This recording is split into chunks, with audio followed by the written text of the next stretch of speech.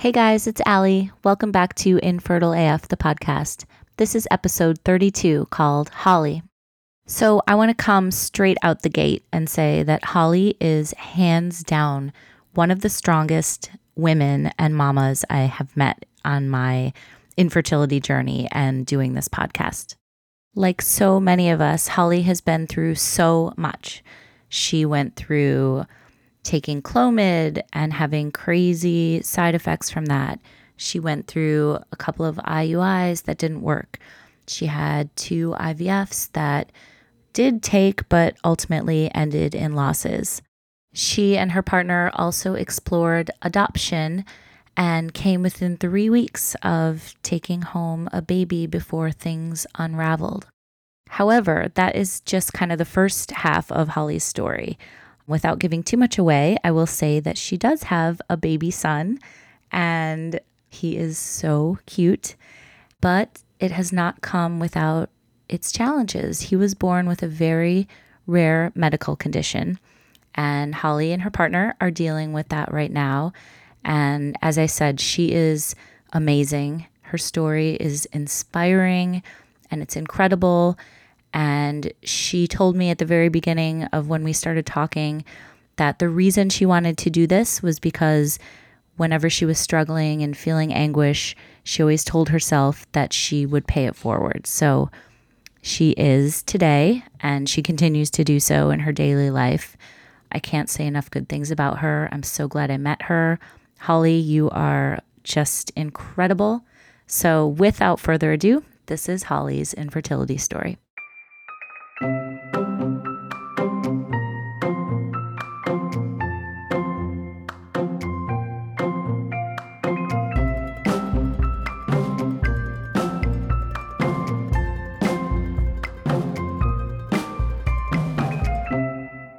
Hi, Holly. Thank you so much for doing this. It's great to finally talk to you in person. We've been emailing a little bit, but I love to hear your voice. Thank you, Allie. I appreciate that you reached out, and I'm so happy to be talking with you. You have been through a lot. We're going to get into all of that, but I just want to say that the way that I found out about you and your story is you wrote an article for Refinery 29, and it was called 7 Lessons I Learned from My Journey to Conceive. So I thought the piece was great, and I would love to hear how that came about and why you felt it was so important to write that article. So, when I was struggling with infertility, I didn't talk about it publicly or post about it on social media. And really, initially, I didn't know anyone who had gone through what I was experiencing. And so, what I ended up doing was just going on all these online message boards of people who were dealing with infertility, trying to find ideas and information. And many times over the years that I was struggling, I promised myself I would pay it forward when I felt emotionally able to speak publicly about my experience. And I decided I'd do so online in the hopes that my experience could help someone else. Just like reading about other people's experiences, it helped me so much. Mm-hmm. So, to that end, it was around 13 weeks into my viable pregnancy that I wrote 3 pieces about my experiences on medium.com. And then this year, when I realized that Infertility Awareness Week coincided with my son's first birthday, it felt like a sign to write some more, especially now that I have a little bit more distance from my experience. And so, yeah, I just wanted to share some pieces of advice and, like I said, pay it forward because what I read online helped me so much. Yes, I love that too. And I agree with you. That's what I was always searching for, was just trying to connect and trying to connect and trying to find that person that went through the specific things that I was going through. So I think it's so great that you did that. And that's the point of this podcast too, is just to share these stories and to provide some hope and just connection too for people. You know, they're not, all the stories aren't necessarily hopeful, but you know, it's like when you hear something that you can relate to, you're like, oh God, thank God I'm not alone. So I think that we have the same kind of end goal in mind. The first thing I thought was really interesting, where you were like, medical professionals don't know everything. And I thought that was a really good point because, you know, you go to these doctors and nurses and infertility specialists and you're like, you don't know what to do a lot of the time. And you're just kind of putting all your, you know, faith in the fact that they do know. But fact of the matter is, a lot of this is a guessing game, right? Yeah, I think a lot of us do feel like, okay, these are doctors or nurses and they know everything and we'll just listen to them. But over time, I realized, no, they don't really know everything. And I think with infertility, especially when you have unexplained, so I had unexplained infertility. And so especially with that, like the medical professionals really don't know the answer. And Mm-hmm. so what I learned was they would just what they were saying to me were really just suggestions. They were educated guesses. And so I learned to either kind of listen to them or not, Right. and just had to do my own research too. Right. So let's unpack that term, like unexplained infertility. What did that mean for you guys specifically? Because I think you wrote that you had tried for like about 18 months. And what was that like for you? Can you tell me more about that? Yeah, I went off birth control pill about a month before I turned 30, Mm-hmm. and I'd been on it for 11 years straight. So I don't know, I was naive. I thought I would get pregnant right away, even though I'd been on it for so long. Mm-hmm. And that didn't happen. And just kept trying to change things in my own life. I was doing a lot of travel for work. And so I was like, okay, I'll try to do fewer trips. I need to be, with my partner at the right time of the month. Otherwise, this obviously won't work. Mm-hmm. And I'm a long distance runner. I've run several marathons, and I was doing at least one half marathon a year at that time. And I cut back on my running and racing. I have eaten a lot of sugar in my life. I tried to, give up sugar. Like I kept trying different things. Mm-hmm. And so nothing was working. And so after about 18 months, my gynecologist gave us prescriptions for different tests, and everything came back normal. And so she was like, well, just keep trying, try not to stress. Okay. And it was really frustrating to not have something to pinpoint and something to address Right. and Yeah. something I to want to talk fix. about that more because I think that a lot of people, I haven't actually talked about unexplained infertility a lot here on the podcast. When there's no answers, it's got to just add another level of frustration and like, just not knowing what to do. So tell me a little bit more about that. Yeah. So after kind of getting nowhere with the advice from the first OBGYN, I saw a second one, and she told me about Clomid, which is a drug that can help regulate your ovulation. So one thing I did know about myself is that I had never been very regular in ovulating in my periods. It could range from 28 days to 35 days. Mm-hmm. So I did go on that for 3 months, and I had terrible side effects and hated it, and it didn't work. Mm-hmm. What were And the side around then, effects? oh my goodness, I had crazy heavy bleeding, which I guess probably I'm lucky that I had never really had that before. I had hot flashes. Mm, I had paranoia. I was like having confused thoughts. I really? just didn't feel well. Yeah, it was pretty insane. And at the time, I was on a contract for the United Nations. And I remember being on this trip going to Istanbul, Turkey, where I was speaking at this international conference on violence against women. And I was like bleeding through everything. And Oh, had like a few hours to sightsee before the conference. And I was like, it was just like a disaster. I just kept bleeding through oh everything and trying to God. tie things around my waist. And then on the flight home, I just had the worst hot flashes, and I was like taking my sweatshirt on and off and on and off. Mhm. So I remember that very vividly. Oh gosh. So how long were you on it? And when you got off, was it better right away or did it take a minute to like get it out of your system?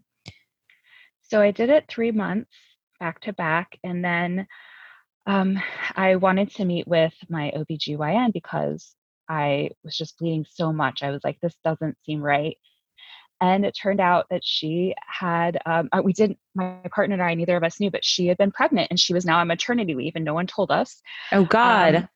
so one of his friends now knew what we were going through, one of his coworkers, and she suggested an infertility clinic in our area. And she had done IUI with them and gotten two sons from that process. He and I didn't really know what IUIs were. So Hmm. we went and met with the infertility specialist, learned about them, and we were able to line things up so that I immediately started that process the Okay. next month. So I didn't have a break. I went straight from Clomid to 4 rounds of IUI. Okay. So did you do the 4 IUIs back to back? I had to take one break when I had a trip to South Africa. So I Hmm. did one round, took a break, and then did three. And actually, the second one was canceled because I tried different drugs. The first drug I did was Clomid, but it dried me out so much, I guess, from doing 4 months. So then I did Gonal F, and I Mhm. responded too well to it. And I had so many eggs, they were worried that I would have um, multiple eggs would be fertilized. So they Mhm. canceled it. And it Oh, was wow. so painful. I mean, when I did IVF later, it was very similar. Like I had so many eggs and I was just bloated, so huge. And I had to just wait for it to kind of dissipate. And I think in the end, I had to go on birth control pills to regulate Oh my my goodness. body because I wasn't getting a period.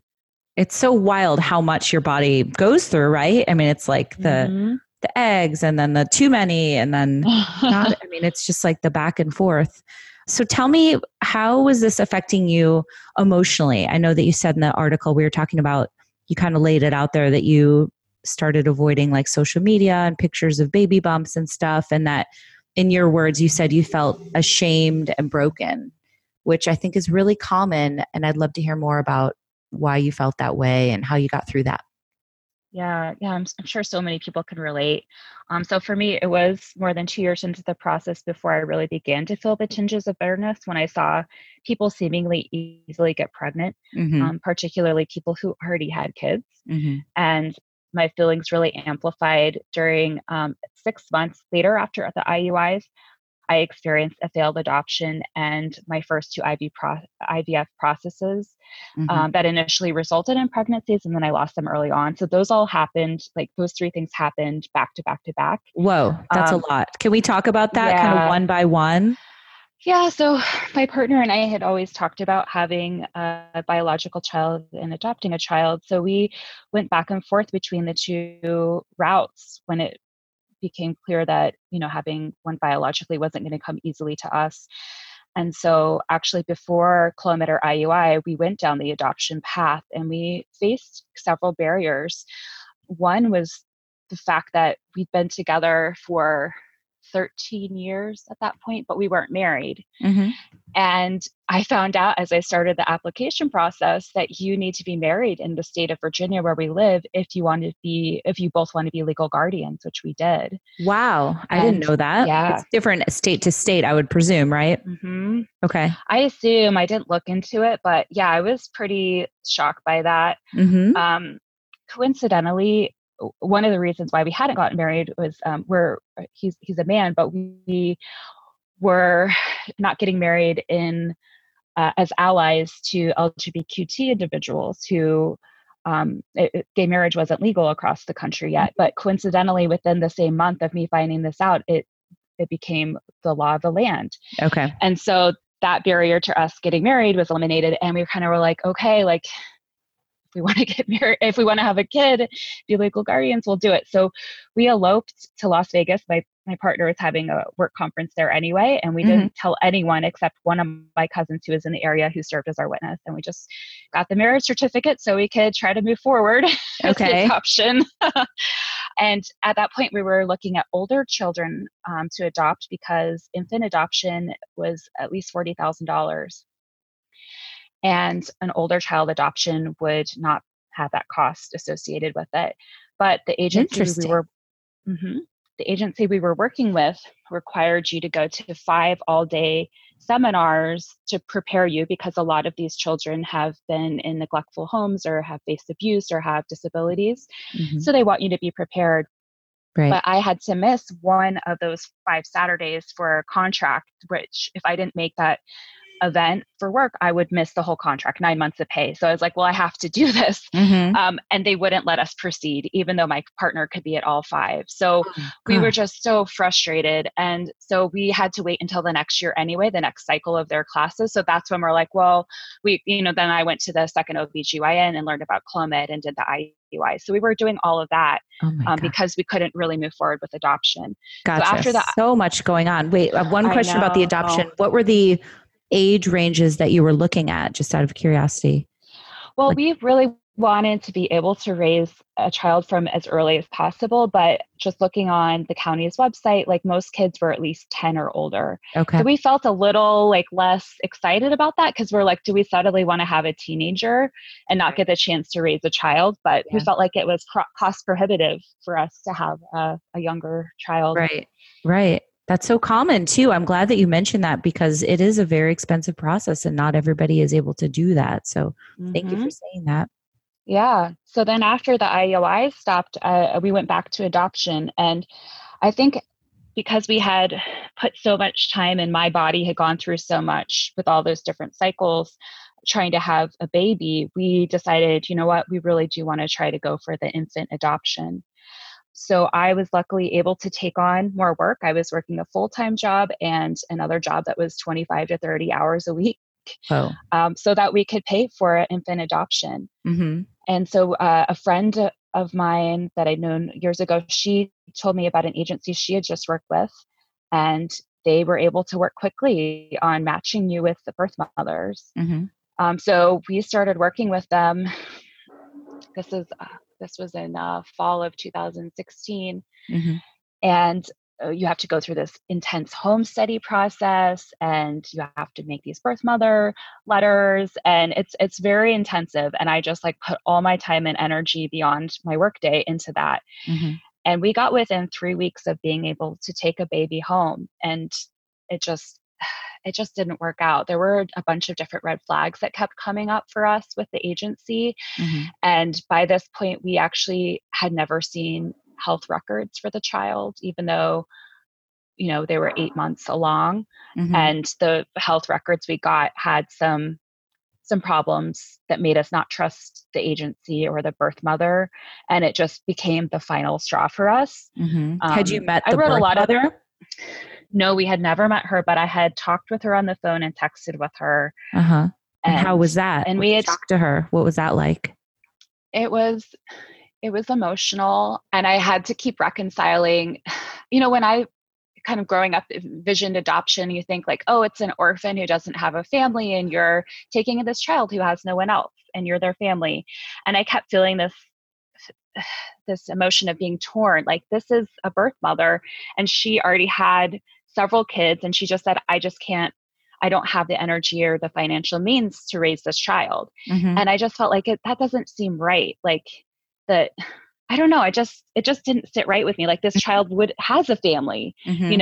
and it's just, if circumstances were different, that child would be staying with that family. Right.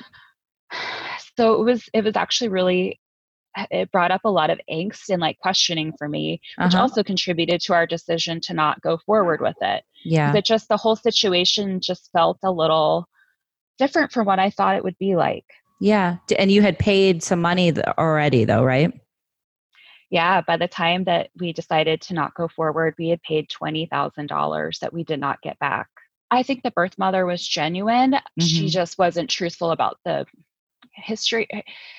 Yeah. Yeah, I won't get into all of it, but Okay. That's okay. it it was less about her and more about the agency. And I think the practices, I think they're used to working with a lot of celebrities, and I think they're just used to people throwing them money and not caring about the price and not really looking into the ethical side of what they were doing. Okay. I got it. Understand. It was really devastating because we had already started to think about this child as our son and Yeah. planning for him, and we had bought baby things, and people had started gifting us things. We told our employers, we'd started to tell our neighbors, our families all knew. And then to have it not work out, like that's really when I started to get off social media to the extent that I could, because I was really, really, really sad about how it had turned out. Yeah. That is And so sad. it just felt like I've already gone through these other avenues, and it felt like I was starting to hit a brick wall of options. Yeah. Yeah. One thing you also talked about that I could totally relate to was just crying on the toilet when you get your period. And tell me a little bit more about that and just some of the other emotions that you were having through this whole ordeal. Yeah, I'd say I was a little bit more, I didn't really get as upset the first year because I was like, it'll happen. I'm 30. But as the years went on, it certainly got harder and harder, Mm-hmm. because I didn't see a path forward, a very direct path forward. And I felt like I was trying and trying. And I'm a pretty conscientious, goal oriented person who, once I set my mind out to do something, I generally get it done. And I just couldn't get this done. Yep. And So yeah. And so, the months where I'd say that I would start crying on the toilet, it's often the months where I'd really made sacrifices in my life to try to get pregnant, like Mm-hmm. just giving up a work trip or, doing things differently that month to really try to make it happen. Or whether it was one of the cycles where I, went to so many doctor's appointments that my Mm-hmm. hormones were all out of whack and I felt like I had no control over my life, and it was all for nothing. Yeah. Yeah. I mean, as a marathon runner, I'm sure, you're like, okay, so you train and you do X, Y, and Z. And the end result is you're going to run the marathon and finish the marathon. But this is so different, right? Because there's not really like a clear path. And sometimes you don't get what you want. And I can relate to that too. I remember I said that it was like studying as hard as you can for a test and still getting an F. And it's just like Yeah. at a certain point, you're like, what else can I do? Yeah, exactly. It's very, very frustrating. Yeah. So how were things between you and your partner? Were you guys like on the same page, or was it hard on you, like relationship wise? Well, so I grew up expecting I'd be a mother, but in my late teens and my 20s, I really wasn't so sure anymore. And my partner wanted to have kids, and we began dating at 20. Mm-hmm. And I wasn't totally opposed to it, to having kids, but we kind of agreed around that time. We just decided in our late 20s. And then we did. And I said, okay, at age 29, I said, okay, I'm ready. We can try for this. And he was really happy about it. And I'd say that the years of struggling really brought us closer together. Oh, that's I mean, good. yeah, I know we're lucky because I know it can really hurt a lot of relationships. Mm-hmm. But for us, it gave us more time together, especially during the IVF process, because I stopped pretty much all work travel. Okay. And so after the adoption failed, that's when we went to IVF, and we hadn't done it before because of the cost, and I just was afraid. I didn't know what it would be like. Mm-hmm. But by then my partner had a new job with really good health coverage that enabled us to do IVF, and he also had a flexible work schedule. So Okay. he was able to come to a lot of the main appointments and the procedures with me, and that was such a big help. That's For 3 great. of the 4 IUIs, I had to go alone, Mm-hmm. and I did, went alone for so many appointments, and Mm-hmm. it's just you just feel like there's if you're in a relationship, like there's 2 of you, and yet one of us is often doing the bulk of the work, let alone all the physical work. So it really did help to have him with me. And Mm-hmm. then because we really only talked about what was going on to a handful of family and friends, we really, really relied on each other for the emotional support. Mm-hmm. So yeah, if we were lucky, it brought us closer together. So I was 34 for the Mm-hmm. first IVF. I grew all the eggs. It was March of 2017. And I did a fresh cycle. So they transferred one into me a couple days after I had the egg extraction, and then they froze the rest. Mm-hmm. And that first one didn't take, and we realized that pretty soon after the initial blood tests. So we hadn't had our embryos tested to try to see what their chromosomes were like. And just, we decided to do that anyway to try to minimize future miscarriages. So we had Yep. 7 frozen embryos. And so I had to sort of wait for them to look at those embryos before I could move forward with Mm-hmm. the next transfer. And unfortunately, only one of the 7 was deemed viable, Okay. potentially viable, and then one was deemed inconclusive. Mm. So they had to unfreeze and freeze them for that, and did the biopsy. And once my body had re-regulated and stuff, I did a frozen transfer of the one that was supposed to be viable, Mm-hmm. and I did get pregnant from it, but that didn't last very long either. How long were you Um, pregnant? I got I got to do 2 blood tests, and then I was losing it. So I guess, I don't know, what was it, 3 weeks? I'm sorry. Yeah. Which wasn't long, but to me, that's the closest I'd ever gotten. And that's the first time I had a home pregnancy test that said pregnant Mm-hmm. after all of the years. And I was Wow. like, I've done it. I started telling people right away who knew what we were going through. And Right. then I had to turn around and say, never mind. Oh gosh, that is so hard. Yeah. But then that third one that was deemed inconclusive, that when they biopsied it again, they were like, you know what, this one could maybe work. So it was our final one. Okay. And that poor little embryo had been frozen and unfrozen 3 different times. Wow. And Yeah. When you get the picture, when you have your transfer, they give you a picture of your Yep. embryo at the facility I worked at. And the first two times they're like, it's so beautiful. It's lovely. This is going to work great. And this poor third little embryo, they're like, oh, it's a fighter. Like, Oh, was it getting damaged as it was being like thawed and uh, refrozen, or do you? well, because they just took pieces out of it to Gotcha. biopsy it. And they'd Gotcha. done that twice.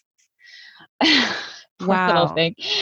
And by then, I just was like, I was sure this wasn't going to work. Right. And I just felt like it's going to not work and I'm going to have to grow eggs again and start this process all over again. So I was mentally preparing for that. And, Yes. the first two times I was like, and I guess to your question, how much later this third transfer, the first one was the transfer itself was done in April, and this transfer was done at the end of August. So it was all pretty close together. Hmm. Um, I so like the first two times we watched the screen as they're shooting the embryo into me, and this time I didn't even look at the screen. And the first two times I slept with a picture of the embryo under my pillow, and this time I threw it in my bag. I didn't even look at it. Like, I Oh, just wow. was Because you done. just were I resigned to the was fact that, done. yeah. Okay.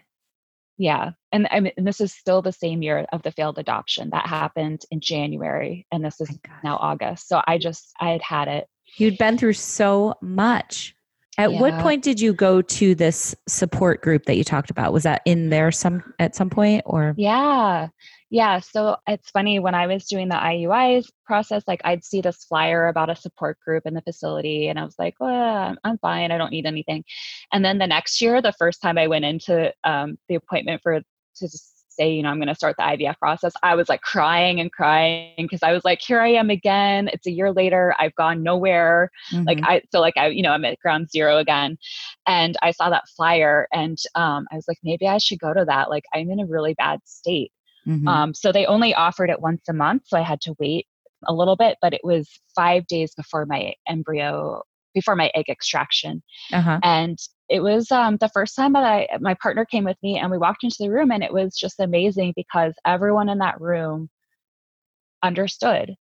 And there was nowhere else that we had been that was like that. Like, we had, well-meaning family members and friends who would just say crazy things. Like, my mom would say, like, oh, I wish we could find a baby at the fire station for you to have. Right. And Thanks, Mom. which was well meaning, because we were watching This Is Us, and it was like well meaning, but Right, right, doesn't, right. and I had to have a talk with her about things that weren't helpful for her to say, and she listened, and she learned things she could say that did help me. Yeah. But anyway, just being in that room, like, you didn't have to explain anything. Like, everyone got it. Mhm. And we only went to the one session, but I stayed in touch with two of the women by text, and we met a couple times in person. And that was actually the most helpful. They both happened to get pregnant on the cycle they were on. Mhm. And so they were a few months ahead of me as far as like when they got pregnant, and they gave me hope. Like, they were so generous and gave me advice and suggestions and shared their stories and just were there for me. That's so And great. yeah, it was so, so helpful. And you still keep in touch with them now? Mm-hmm. That's Yep. awesome. That's so great. It means so much when you have that stability and just the people that you can share everything with. Yeah. Okay, so let's talk about IVF number 3. So it was the embryo with the picture in your bag, and then what happened? So I I know you're not supposed to do the home pregnancy test, but when it's a frozen cycle, you kind of can and not have your hormones totally mess it up. So I did that, and How long after the transfer? uh, it was maybe like 9 or 10 days. Okay. So I still had a couple of days before my blood test, Mm-hmm. and I got a positive, and I was crying because I was so mad, because I was like, I cannot go through another loss. I cannot go through a fourth loss this year. This is not fair. Just give me a not pregnant so I can start over again. Mm-hmm. And I was, looking back, it's just, I wouldn't have expected myself to be angry about a positive pregnancy test, but I was Yeah. so mad. But you're being And honest, and I love that. yeah, yeah. And but each day I took my tests, and the line got a little darker. So by the time I had my blood test, I had some hope that maybe this was it. Mm-hmm. And I had my test. And when I was waiting for the results, I went to the state park that I love. And I sat there and I just was trying to feel peace and feel relaxed and be ready for the phone call. And the nurse was later than she usually was. And so I had to go home. And she called me while I was on the interstate. Mm-hmm. And my level was 114, which for people who are tracking HCG levels, that's pretty low for your first blood test. And it was only one digit off from the first blood test I got the last cycle. Oh, So wow. I just was like, oh no, it's going to happen again. In 2 days, I have to go in there and I'm going to lose it. Mm-hmm. And despite all the many times the nurse had called with bad news, I'd never cried on the phone. And I just started crying immediately. Oh, And the poor nurse, she was so sweet. And she's like, I thought you'd be really disappointed, but don't give up hope. You're still in this. Don't give up hope. Come back in 2 days. mm-hmm. And I was so sad all day. But the next morning, I just woke up feeling peaceful. And I can't explain it, but I just had a feeling that whatever, I didn't know like, oh, I'm going to be pregnant for sure, but I just felt like whatever was going to happen, I'd be able to handle it. And Mm-hmm. I'm so grateful that I woke up with that feeling, because it Yeah. helped me get through till I got the blood test. And actually, I went to the store that day, and while I was there at Target, I saw this little onesie with a rainbow on it. And babies who are born after miscarriages are called rainbow babies. Mm-hmm. And I bought it. I just bought it. Yeah. And I kept saying to myself, you know what? You're pregnant now. Like, if you lose this again, worry about it then. Like, at that time, you can cry, but right now, you're pregnant. I was just going to say, you do what you have to do to get through. Sometimes it's just the moments. You just have to get through the Oh, moment, yeah. right? Exactly. Yeah. Sometimes you're living moment by moment emotionally. Mm-hmm. And the next day, my nurse called early because she was so excited and my levels had tripled. Whoa, tripled. Hmm. That's Hmm. amazing. Yep. And Okay. yeah. And then they just kept going up and we heard the heartbeat and yeah, it worked. And I mean, sometimes I'm still in disbelief. Like after trying for so many years, like Yeah. I'm like, I have a baby. Like Yeah. I was taking pictures of my baby bump like daily. My parents were Right. like, I have never seen anyone take a picture of their stomach so much. But I was like, no, I have to. It's like therapy for me. Like there's a baby in here. Yes. So how was the pregnancy? Did you feel good? Did you have any complications? Well, if for an IVF pregnancy, you have to keep doing shots and hormones. And because I had done mine back to back, like I was getting bruising and it was so painful. And so the first 2 months, I was still having to have shots and it just was terrible Mm-hmm. in that sense and having the same side effects I'd always had for IUIs and for IVF. So it didn't really feel any different. And then the second trimester was great. And then the third trimester, I was really sick. I was throwing up a lot. I couldn't eat a lot. I actually lost weight and was pretty low energy. And Mm-hmm. I had to cancel some trips. Also, at the 20-week screening of the baby, they found that he only had one good kidney. Okay. So we had to be monitored. I had to be monitored for that. And near the end of my pregnancy, they saw a lot of extra fluid and they were worried he was going to come early. And he did come 3 weeks early. Okay. So what happens with the kidney? Did they say that, I mean, that wasn't going to be something that would, be fatal, right? I mean, you can live with that, but Right. that must have felt super scary as well. Yeah, I have to say throughout the pregnancy, I kept feeling like something was going to be wrong. And I Mm-hmm. don't know if it's because it was so hard to get there that I couldn't believe I was actually going to finally get to have a child. But I felt, and I think it was also because it hadn't even been a year since I'd had the 3 losses for Mm-hmm. half of the pregnancy. And so I still was, just because you get pregnant doesn't make your past sadness immediately go away. And Yes. so I was still dealing with it and still upset. So I think that probably contributed to just my fear for my baby. And Did so you yeah, know it was the not. sex of the baby at that point, at the 20-week?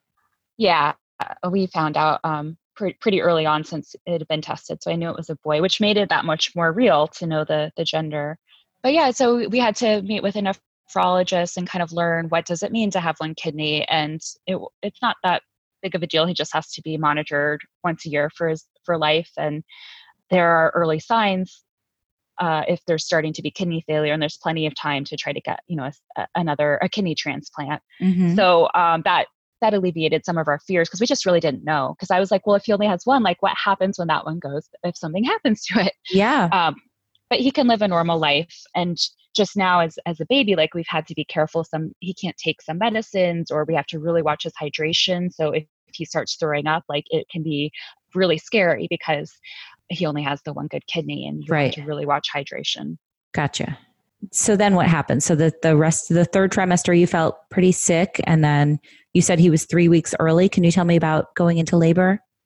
Yeah, it's really funny. We had gone to this birthing class about 3.5 weeks before my due date. And they talked about the difference between like your water breaking and contractions as far as like signaling that you're ready to give birth. And it was 2.5 days later, my water broke. And so we knew what to do because we had gone to that class. Otherwise, I don't know. Thank God you went to the class. Good timing. Yeah.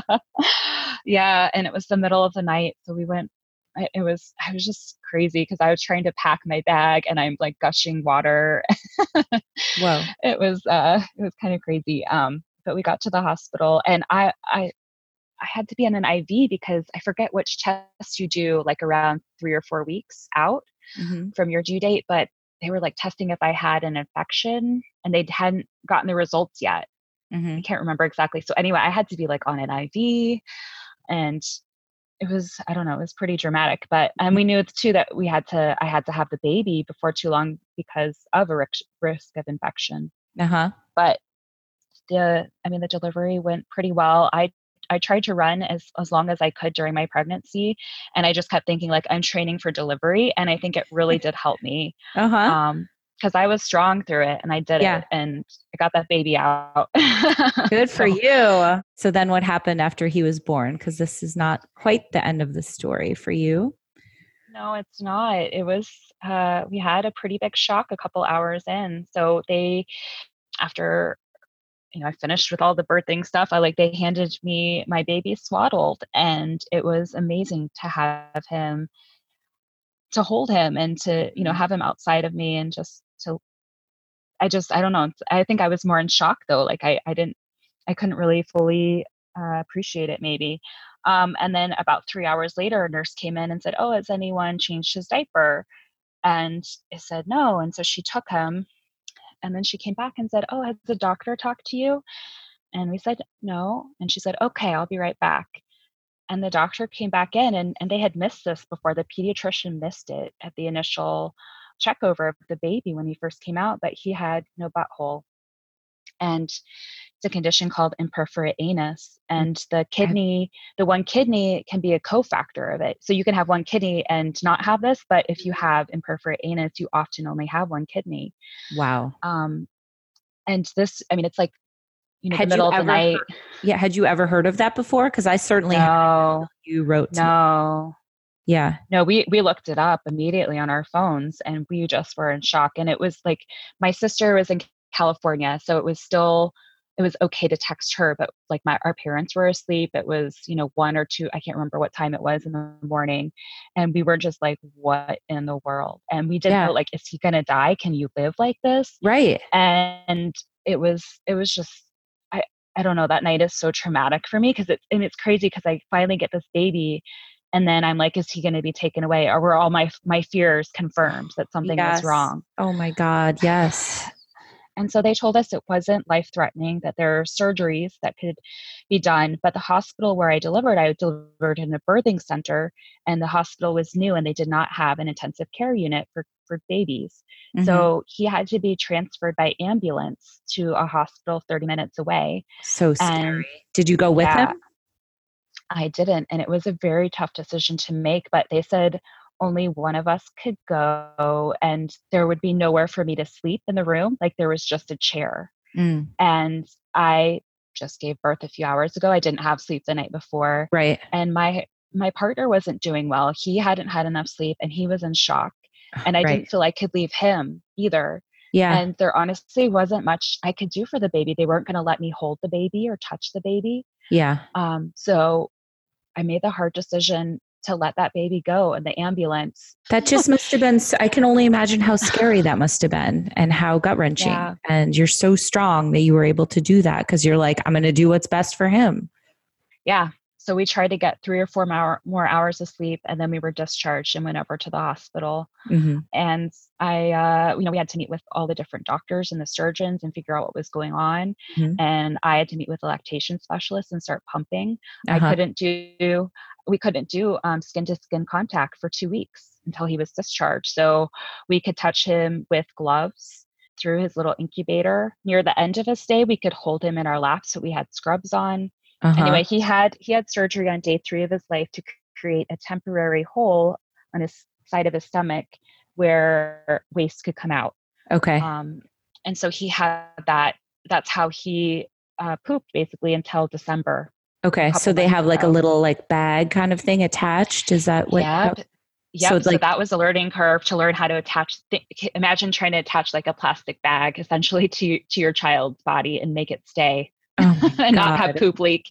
Like that was our life for several months, was figuring that out, getting supplies. It would explode. Like it was crazy. And he would scream. Was the hospital staff, was he in the hospital for a while then? And you weren't able to? 2 weeks. 2 weeks. Okay. So then you got to take him home. Was the hospital staff helpful, or were you guys kind of like left on your own? Like once you got him home to learn how to? No, they were really helpful. And in fact, 2 days later, we were like losing our minds because we just couldn't get the bag to stay on, and it was leaking everywhere. And he was turning red and in pain there, like rashing. And in desperation, and we hadn't figured out where to buy more supplies from. And the hospital let us leave with some supplies, but we had already like gone through them so quickly because we were doing bag after bag after bag. Yeah. And so in desperation, we called and they let us come in and they helped us, and they like gave us some different types of supplies to try and showed us again how to do it. And were really kind. So that was great. I mean, we've had great medical help all along the way. Right. We found a specialist center in Columbus, Ohio that we've worked with since then. Since that surgery, he just had his 4th and 5th surgery there this month.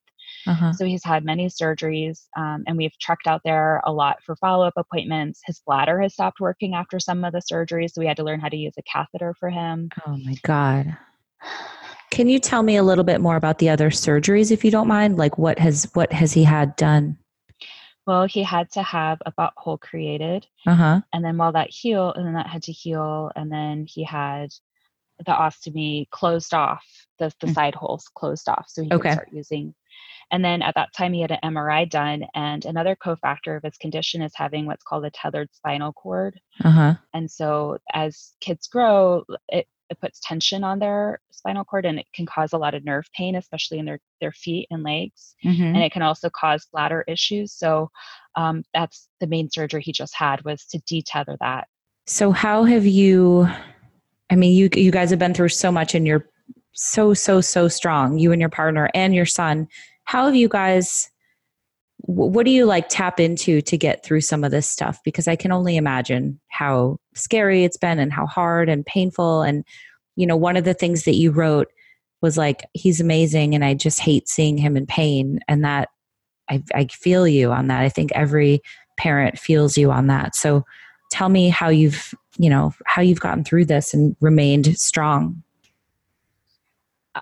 It's my son's personality. He is the happiest, smiliest baby. And people say that all the time to us. The medical staff have said that they've never seen a baby smile so soon after surgery. Oh, he started smiling at week 2, and he just walks into a room and people he has like such charisma, like people gravitate to him.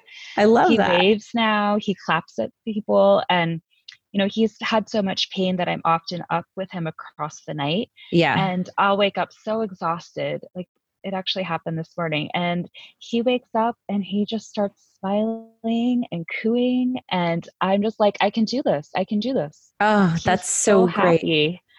And I can imagine it would be so much more challenging if he was despondent or, just didn't respond well. Like he's so engaged. We took him on a tour of a school when he was like 9 months old, and the staff there were like, your baby has intense eye contact. Like he is watching everyone in the room and he's just so engaged. He's like thrives on being around other people.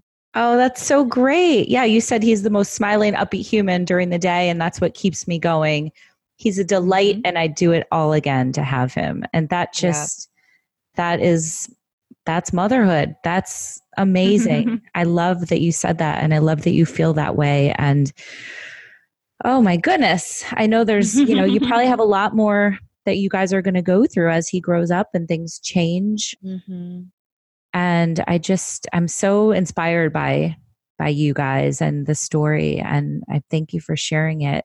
Is there anything else that you want to say or talk about, or do you have any like words of advice you can share with maybe some listeners who are going through a hard time, either with fertility or infertility, or just a baby that is not entirely healthy? How can people stay hopeful? Yeah, I think just take a moment and be kind to yourself. These types of situations are so hard, and try to make time for things that can replenish you and lift you up. Like it's really, really important for the long haul, because you don't know in either of the situations, whether it's infertility or a child with medical needs or special needs, you don't know when the end is, or if there ever is an end with the children. So you have to make time each day for yourself. And something we're struggling with a little bit, but we're trying to do is, if you have a partner, make time with them too. And whatever that looks like, even if it's 15 minutes a day, like it's so important. And then if you're working to become a parent, like really explore all of your options, make a plan and keep trying, but also know that it's okay to walk away from options that just aren't working for you. Right. It's your life. You decide what you are willing to do and what you want to do. And so listen to your gut.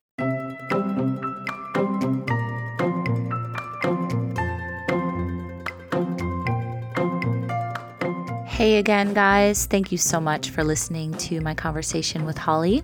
I hope you can walk away feeling inspired and a little bit enlightened and just a little more hopeful, no matter where you are in your journey right now. I want to thank her again for being so honest and open and for talking to us today. We will continue to bring people's stories to you. If you know of anybody who has one who wants to share, they can slide into my DMs at infertileafstories on Instagram, or email infertileafstories@gmail.com. Thank you guys so much for the support. So much more coming your way this fall, and I will talk to you guys next time.